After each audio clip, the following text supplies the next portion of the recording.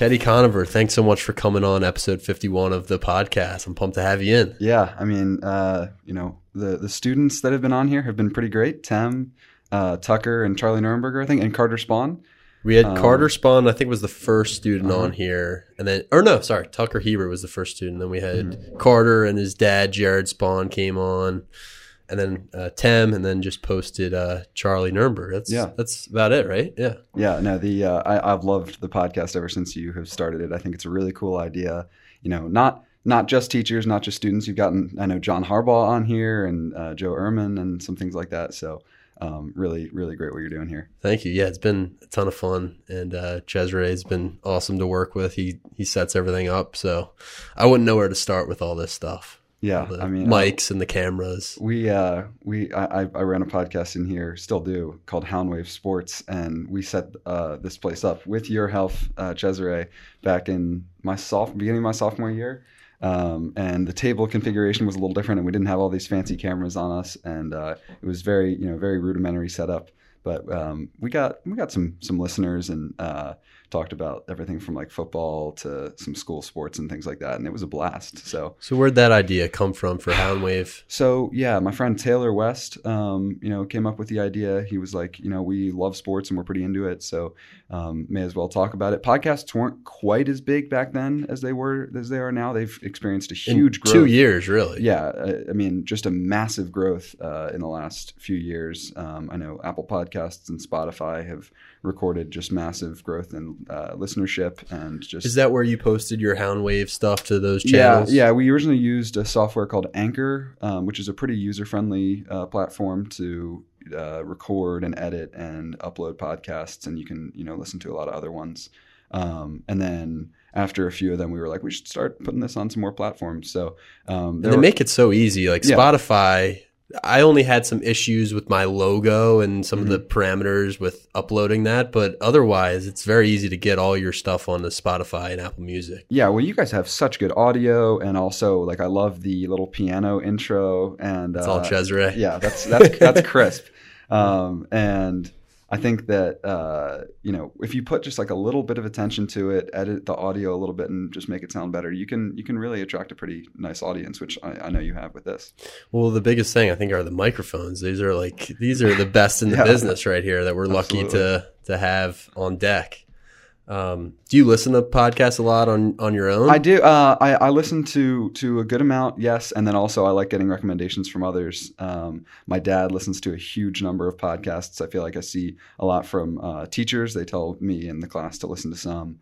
And then I like to listen to Carlin's Hardcore History. I don't know if you've heard of that one. Carlin. Dan Carlin? You know Dan Carlin, right? He's awesome. And some of the... Which ones have you listened to? 'Cause I know he has a couple. Some of the Ancient Rome ones. They're like 4 hours long, 5 hour long podcasts. Yeah, and then I think he did one on the Pacific Theater in World War II, I believe. And they are just wildly interesting, and like these intricate descriptions, and he knows so much and does an insane amount of research.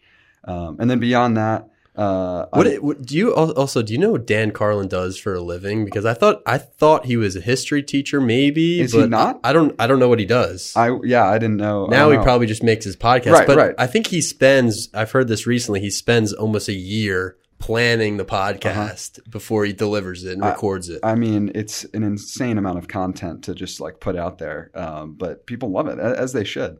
And then other than that, I recently started listening to some of Sam Harris's podcasts, who talks about like philosophy and things like that. Shout out to Mr. Baker, who wanted me to listen to that.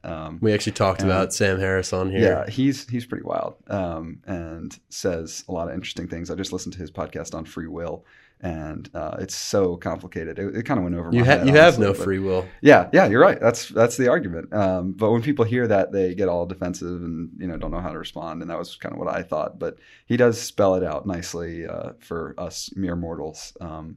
So yeah, podcasts are great. Yeah, he has a book called Free Will that I read. It's really short. It's like maybe 60 pages, but he kind of goes through it. That's one of his big talking points is that you have no free will. It's pretty interesting. I love Sam Harris. He's great to listen to. And he talks about meditation, of course, which is interesting as well. So tell me a little bit about your experience at Gilman and when you came into Gilman as a student. And maybe we could talk a little bit about this last year as a senior. It's been obviously very bizarre and strange, but some of the ways that you've been able to deal with the COVID during your senior year and kind of make it a memorable senior year nonetheless and find some silver linings. Mm-hmm. So back to how I got to Gilman. I went to Calvert School for kindergarten through 8th grade, and they obviously have a pretty strong connection with Gilman. So I think 21 boys from my class at Calvert, and there were only 33 boys, went to Gilman, which is a huge percentage, and have greatly enjoyed my experience freshman, sophomore, and then junior year. Obviously, mid-March we got shut down, and for me, I thought my family and I did an okay job of sort of staying together, and we started having dinner more, and got a ping pong table for our backyard to sort of lighten things up as we were doing schoolwork. And actually, I feel like I stayed pretty busy during last spring. Teachers were still assigning work, and there were things to do. And then this senior year, been a few things to keep my mind on. I was the editor of the Gilman News, which was a pretty cool experience, and then also doing this podcast, whether it be in this studio or just over Zoom, and we would record it. And then also just in the last month and a half, being on the golf team has been pretty great. We didn't really get to have a season last year, and I feel bad for some of my fellow seniors who didn't really get a fall season this year or a winter season. I know basketball had some games, but still it was sort of compressed and there was no playoff. And it's meaningful to have a real sports season because you just get to connect so much with your peers. It's genuinely fun, but at the same time, you make these connections and have these experiences that you can take with you for the rest of your life. So it's been a good senior year, I think. Really, really enjoyed my classes and teachers. I think that's most of all has made this year. You've had some great classes this year. Oh, absolutely. Yeah. And I can get into that in a second, but just having good classes and making connections with the teachers this year has made this academic year probably one of my favorites ever. So even being partially virtual. Really? Wow. Mm-hmm. What was the hybrid start like for you, having to kind of learn at home and then come in a couple days a week? And it sounds like you managed everything pretty well with not too many issues this year. Yeah, it was fine. I mean, I wanted to come in as much as I could. I live pretty close by, so sometimes walk or drive. But just coming into school was always nice because I think I and many others do prefer in-person learning. You get to raise your hand, which is a little easier than unmuting on Zoom. And all teachers at Gilman did at least that I had, did a really good job of adapting to having kids on Zoom and in the room.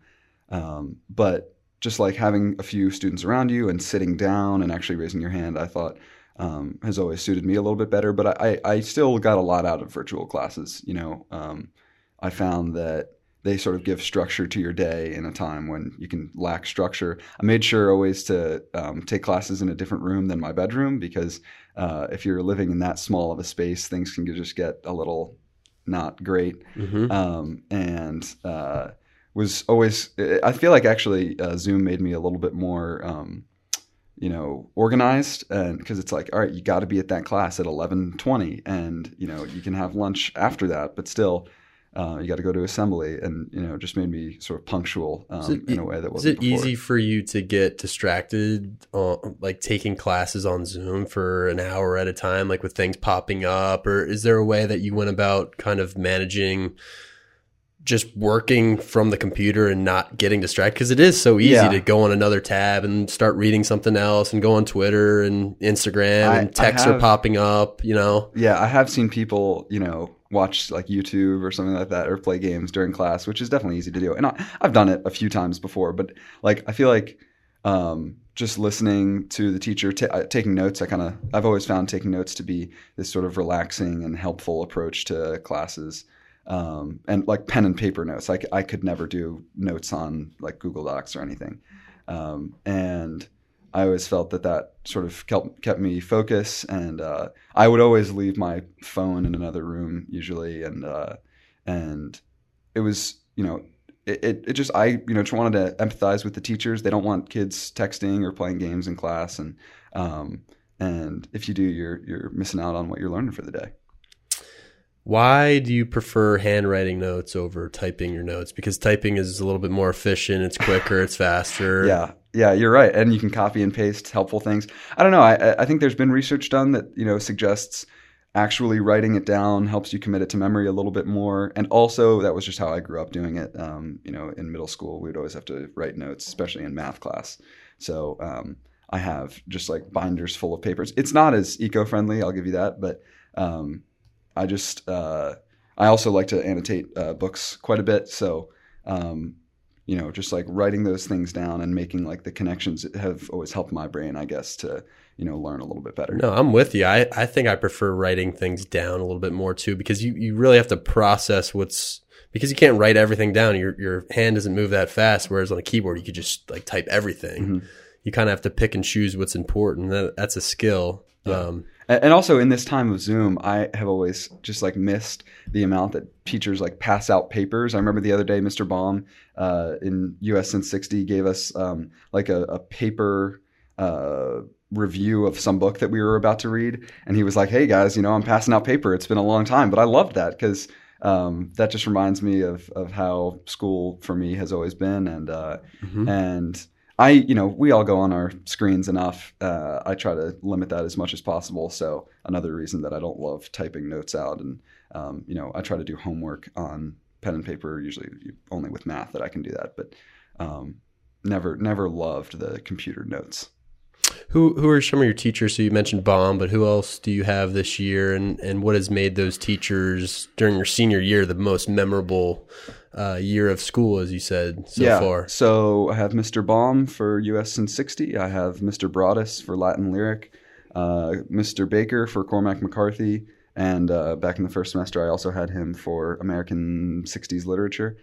I have Miss Johnston at RPCS for AP Psychology, and Mr. Jacobs for Calculus here. So all five of them have just been wonderful, really good at adapting to the online things, and just all of them are so exceptional at getting their students engaged, getting everyone to participate, and just contributing to learning. I feel like I really haven't had any negative teacher experiences here at Gilman. I feel like all of them have been so great to me. But the five this year have been such a strong repertoire. I actually, first semester, had signed up to take Mr. Baker's class. And then I think, as a junior, you sign up like March. So this was actually in person pre-COVID last year that we were signing up for classes. And I signed up for some other class.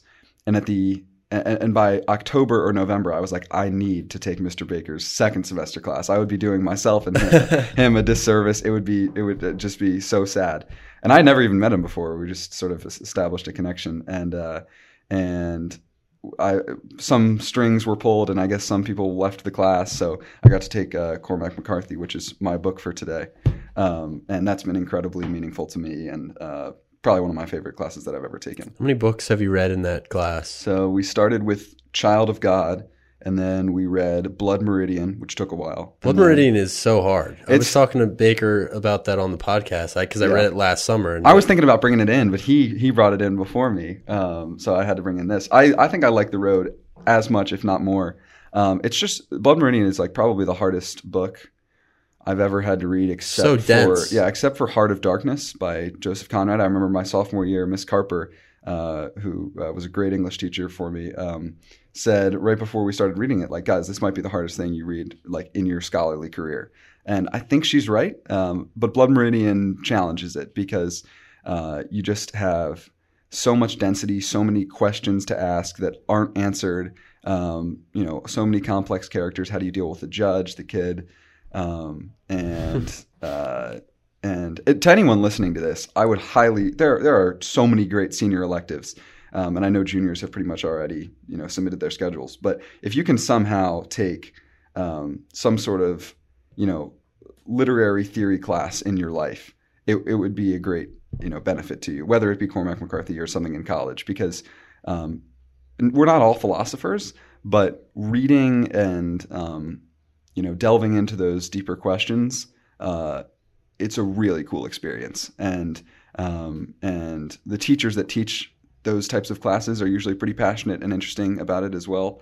And they can really help you get a lot out of the experience, which is what, I've seen so far.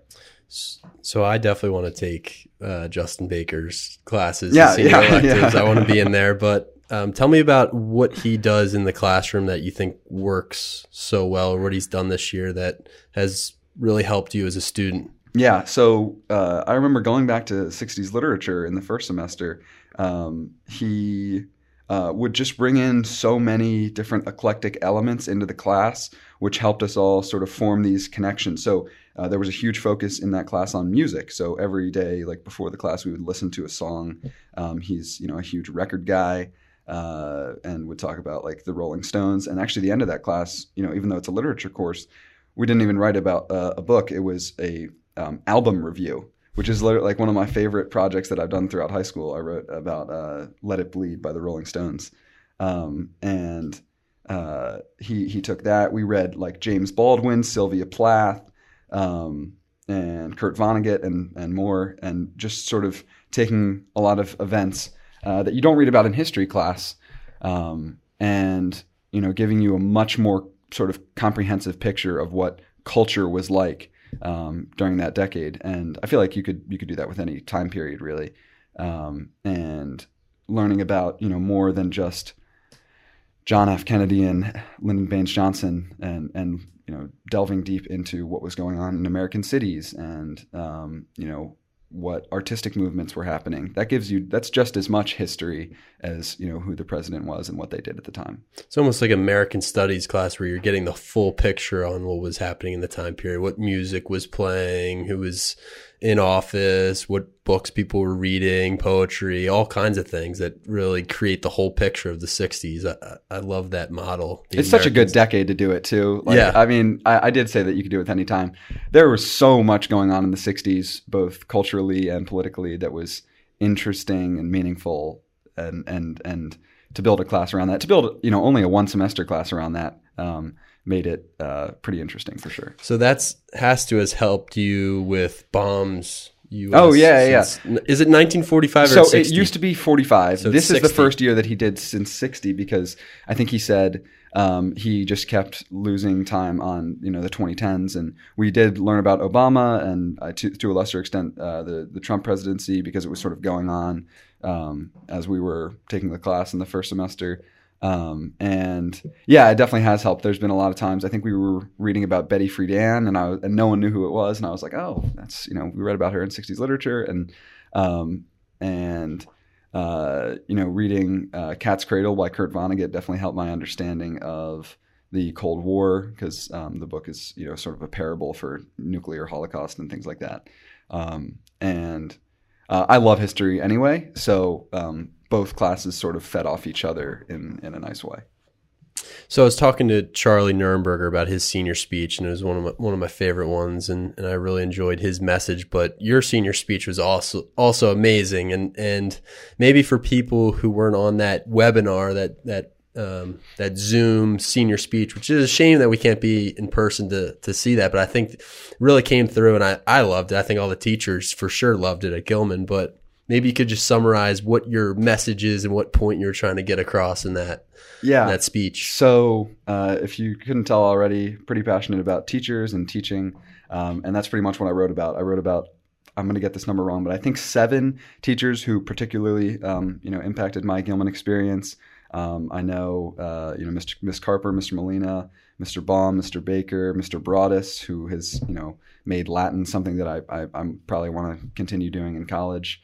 And many more, just about how they've shaped my life more than anyone else, really. And I think a lot of students here, while they might not think about that, probably that's the case for them. I mean, teachers for me have been so impactful, and have made me want to consider being a teacher when I grew up. And I get a lot of looks when I say that, but I have 2 teachers in here, but the tangible effect of teaching on young people is so great. And, there are just few professions and few occupations where you can, in a nice way, affect someone's life, quite like a teacher. And that doesn't mean you have to be one. I mean, I know Mr. Molina told me, do something you love or do something that you need to do right after college and then come be a teacher. It doesn't have to be something immediate. I really liked that message. And another part of the speech was just sort of appreciate your teachers, during these times, because they're working really hard. I'm guessing, like, you were a teacher here during my junior year, I know. Are you working harder in this year than any other year? I would say yes. I think it's a lot more time intensive in terms of preparing documents and putting them on Canvas and sending emails and just kind of navigating the online world. I don't know if I would say I'm working harder. It's just a little bit more tedious than showing up in the classroom with our books or whatever it is we're talking about that day. It's a lot of coordination.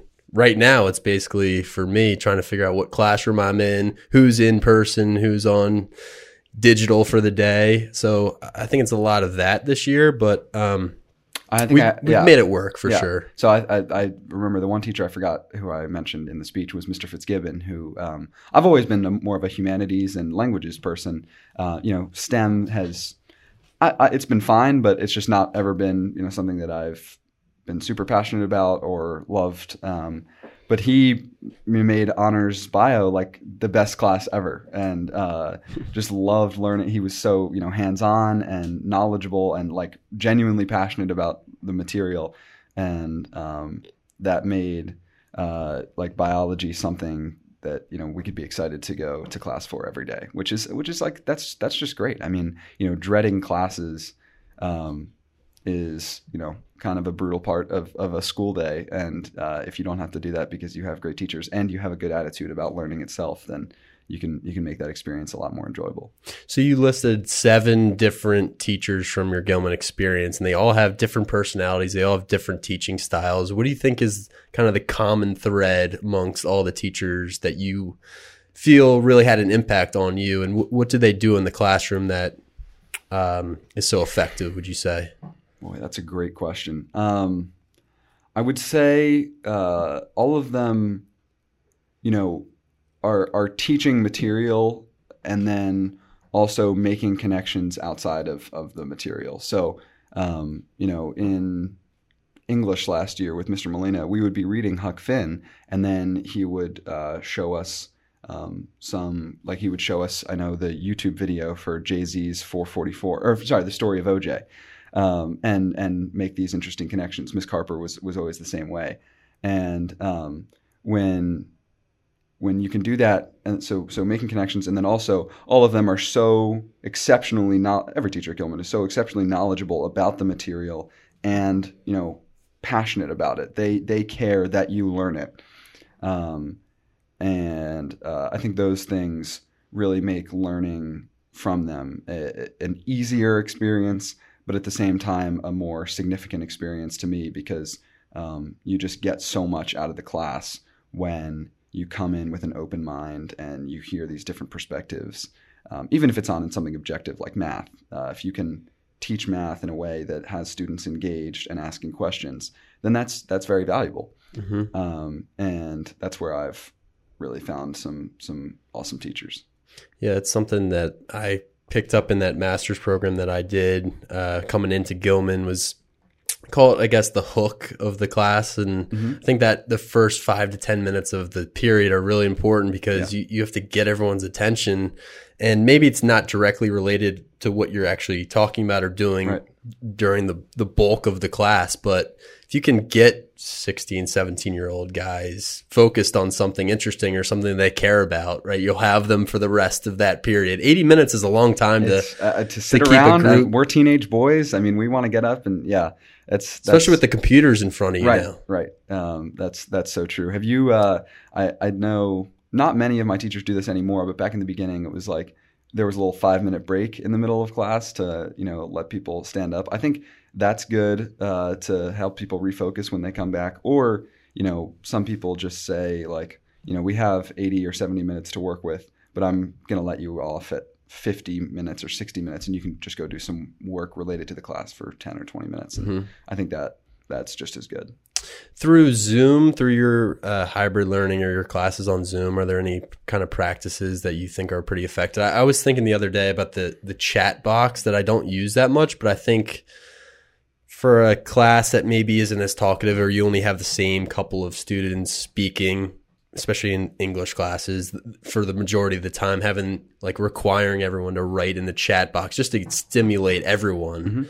Because it is easy to lose guys. Like sometimes I have a guy going off the camera. I don't know what he's doing. He's going to the fridge, he's making eggs and he's coming back, and it's like, where'd you go? Yeah. Right. So trying to get everyone engaged through Zoom is hard, but I think there are practices out there, especially this year, that teachers are getting down and are effective. Yeah. I mean, whatever practices that are, teachers find that are effective, probably need to start being used, because I feel like virtual learning, even after COVID, will still be something that could be used pretty widely, because now we realize we have the capacity to do it, even if we prefer in person. But still, right, there are no snow days anymore. Yeah, exactly, very true. Yeah, still, I would say I know Mr. Baum likes to do this at the beginning of a lot of classes. He'll have everyone write in the chat like some interesting fact that they found from the reading, or that they know about the 70s or something like that. And that just sort of gets everyone going. And it can be tired. If it's 8 a.m. and you're a teenage boy waking up from 5 hours of sleep, you can be kind of tired. So just sort of getting you engaged, and that's what really matters, because then you're not as scared or annoyed to raise your hand and contribute to the class. Because for me, the best classes are when you're having class-wide discussions and everyone's participating, because you get those different perspectives and you get new opinions and facts that you haven't heard before that make you think. And that's a pretty huge part of learning. So let me ask you a question. You talked about your interest in becoming a teacher, and you love school. So do I. If you were to come back to Gilman at some point and teach a senior elective class, is there a specific subject or time frame or area that you would want to teach? Yeah, or choose as elective? So Latin has always been something that I've been really interested in. I think I would want to do some sort of class connecting Roman mythology to modern literature, where you see it's everywhere. Just mythological allusions and things like that are just permeated throughout like all facets of literature and culture. So I know the song Ramble On by Led Zeppelin is about the Hobbit. And there are so many songs kind of like that are about, mythology and fiction and things like that. And it's very cool to see that. And, Cormac McCarthy himself is littered with biblical allusions and Roman and Greek mythology as well. And to get a full comprehension of those books, it would be cool for someone to really understand that mythology. Where'd your interest in Latin spring from? When did that start? Yeah, so had a great 8th grade teacher at Calvert School. All 8th graders at Calvert are supposed to take Latin. His name was Mr. Norton. He used to work here. And he was just this really great and jovial guy who taught Latin in a way that I could understand. And I wasn't even sure if I would take it in high school, but I was like, all right, whatever, I'll take it. And I've had Mr. Broadus for sophomore, junior, and senior year, and he's been incredibly meaningful to me. Just reading poetry and like we read the Aeneid last year by Virgil. And all of that is, some people can find just translating the poems and talking about it a little monotonous or boring, but I think it's really interesting to see both like literary techniques that they used and stylistic flair and stuff like that. I'm not sure if you're into poetry, but I'm guessing you are. Yeah, absolutely. Yeah. Absolutely. And as an English teacher, yeah, and then also the historical and like cultural significance of each of those things. So it was pretty no-brainer for me to take Latin lyric this year, where we discussed like lyric poetry of Catullus and Horace. And then in college, I'm pretty sure I want to do, expand a little bit farther on that. Study Latin, maybe? Yeah, I think so. I don't know any Greek, so majoring in classics or whatever. I have no idea what I'm going to major in, but it's all right. You've got a few years before you. Yeah, exactly. What was the college process like for you this year? And maybe, I'm sure it will be a little bit different for these juniors coming into their senior year, but maybe what advice would you give a junior who's trying to figure out, what am I supposed to do now that, I can't really go to campus and walk around and try to figure out where I want to go. It's a little bizarre right now in terms of applying to colleges and figure out the next step. How would you maybe help a junior or underclassman with that process during COVID? Yeah. So first off would be like, keep your options open. If you had an idea in sophomore year, like, oh, I'm totally going to go to Hopkins or something like that.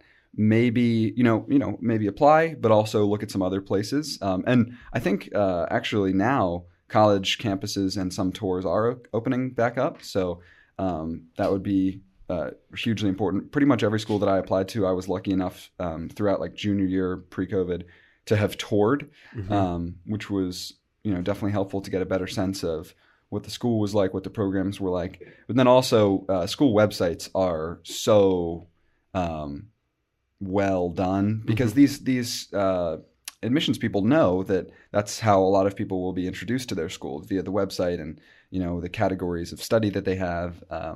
And so you can gain a lot from websites. Also, I would say just on the college process in general, it's really stress laden, and you can help yourself out with two things. One would be not procrastinating too much. So I'm not great with procrastination, but I remember like all of the essays due January 1st. We tried to finish like December 27th or something. Thank you to Miss Follansby. She's the greatest person ever for helping me out with that. And secondly, would be Mr. Baker gave an assembly on this literally yesterday. It doesn't define your worth or your intellectual worth like in any way.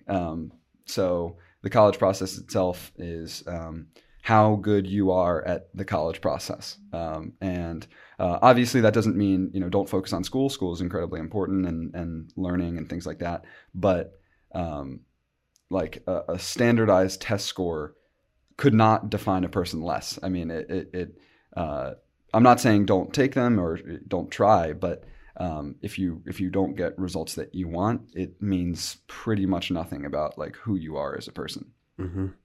Yeah, I would 100% agree.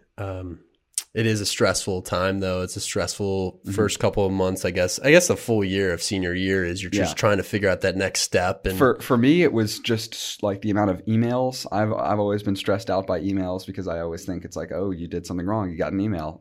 And the college process has infinitely many emails, so just be wary of that.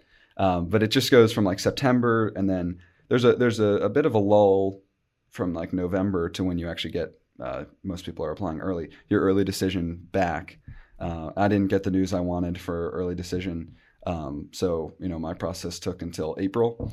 But it's just a grind. And I guess you just got to embrace it because you don't really have a lot of other options.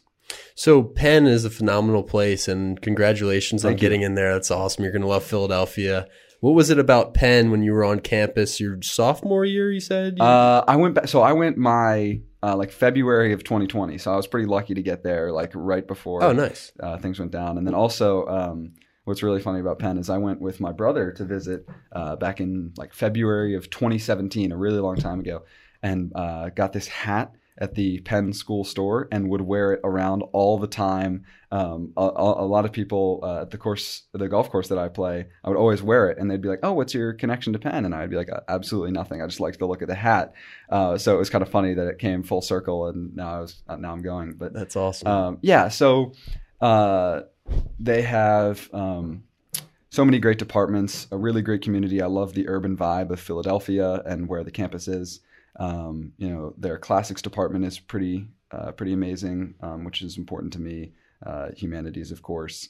I've heard so many great experiences about it, which I guess you can say of any school, but it was just after I took the tour, I just kind of knew that was where I wanted to go. And I, honestly, this is probably the right word to use. I was a little bit lucky. I got in. I know plenty of students who would be great students that unfortunately didn't, and that's just kind of how it goes. And again, it doesn't really define you. But back to actually Penn, it just felt right. I guess I can't say. I mean, it's really a feeling, right? When you get on the campus and you can kind of see yourself there. That's the operative phrase. Yeah, I saw myself there more than anywhere else, I think. And just an intellectual community with a social scene. And they like to call themselves the social Ivy. And I don't know. I think that's kind of weird because you went to Harvard, and I'm sure there was a good social scene at Harvard. But I've heard Penn is the top. Yeah, it's the place you want to be. But I'm from Philadelphia, so I'm a little outside of Philadelphia. So biased, and I love Penn's campus. I love Philadelphia. So yeah, you're gonna have a great time there. What are you looking forward to the most for the next 4 years?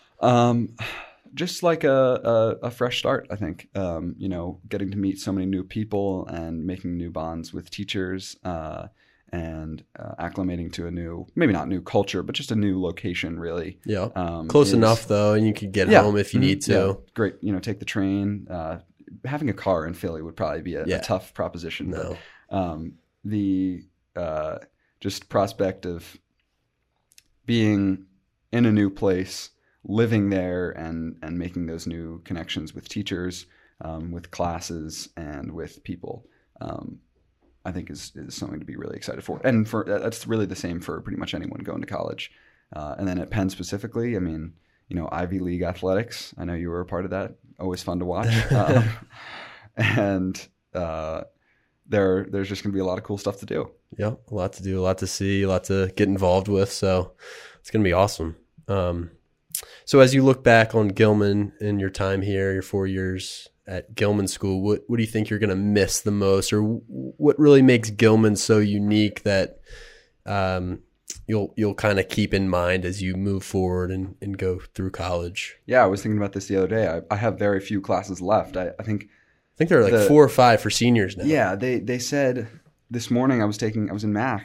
And Mr. Jacobs was like, yeah, seniors, you guys have the AP exam on Tuesday. And I was like, what? That's so soon. So I'm definitely going to miss it. What exactly I'm going to miss? I think just like everyone having such great empathy of each other here. Everyone really cares what you're doing, whether it be teachers or students. And they want to talk to you. They want to connect with you.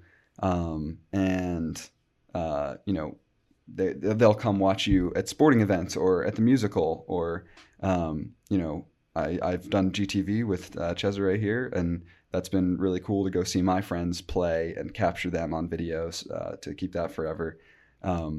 It's just a really special environment where you make these connections. I keep using that word, connections with other people, and they're really strong. I mean, I've just gotten to know you and Mr. Baker and pretty much all my teachers just this year, and I feel such a strong bond with all of them.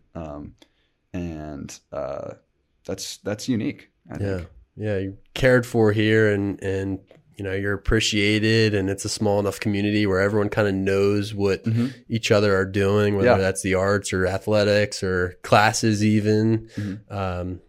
So it's something to cherish these next couple of weeks for sure, and look back on as you move forward. I'm the next step. I'm definitely glad that we're all so thankful that the administration and people like that are trying to make this last few months really meaningful and special for us. I think we're getting a prom in June, and we got a lot of special events coming up, which is really cool. Got to see The Hypnotist, which was a blast. Tell me about that, because I haven't seen that, and I don't really know what all the fuss is about with The Hypnotist. I take psychology, and my psychology teacher the next day, Trevor Weiner, and I were talking to her about it, and she was really skeptical about it. And so for people who haven't seen it, it's pretty much a guy comes in, he takes the entire senior class was there. So he takes 11 people up to the stage area. Really, it was just sort of an opening. Sits them down and performs hypnosis on them. And it's not what you think. It's a longer process, and it's way more effective than you think. Like, these people we're kind of controlled, I mean, by this guy in a cool way. 11 students, 11 seniors are standing in a line. Sitting in a line, yeah. And he would be like, and sleep. And after a while of, trying to get them to do this, he would snap and their heads would bow and they would be in some sort of, I think, conscious state. He described it as like conscious, but like below the level of normal consciousness or something like that. And you're skeptical. I know you are. Subconscious state? Yeah, something like that. Wait, so tell me, can you hear what he's saying to the 11 candidates as you're sitting in the crowd? I sat in the crowd. Unfortunately, I didn't get picked, but you absolutely can hear what he's saying. And he makes it a show. Like he wants you to be entertained even if you're not, being hypnotized. So what is he saying to the 11 people at once as it's leading up to the sleep now part? You're so relaxed. You're falling deeper and deeper. And it's funny, and I can't describe it well enough, but if you were to be there, you would get it, and go if you can in the future, because I definitely want to. It is amazing and one of like the craziest things I have ever seen. So that was again, thank you for I think the Gilman Alumni Foundation does that for us, and that was just an awesome experience. So the hypnotist, that's a silver lining of this year. Oh, absolutely. Are there some other silver linings you can think of a senior year that wasn't exactly what you probably expected, but still has some great moments and memories? Yeah. So getting to give a senior speech in person, not over the computer, was great. I would say having a full golf season like we're doing has been really cool and very much a silver lining. I would say just coming in and going to like the South Tent or lunch and just seeing everyone and talking is just a great thing to do on a daily basis, and or I guess 3 out of 5 days of the week for most of the year. And I got to go, not Gilman related, but I got to go to the one Ravens home game.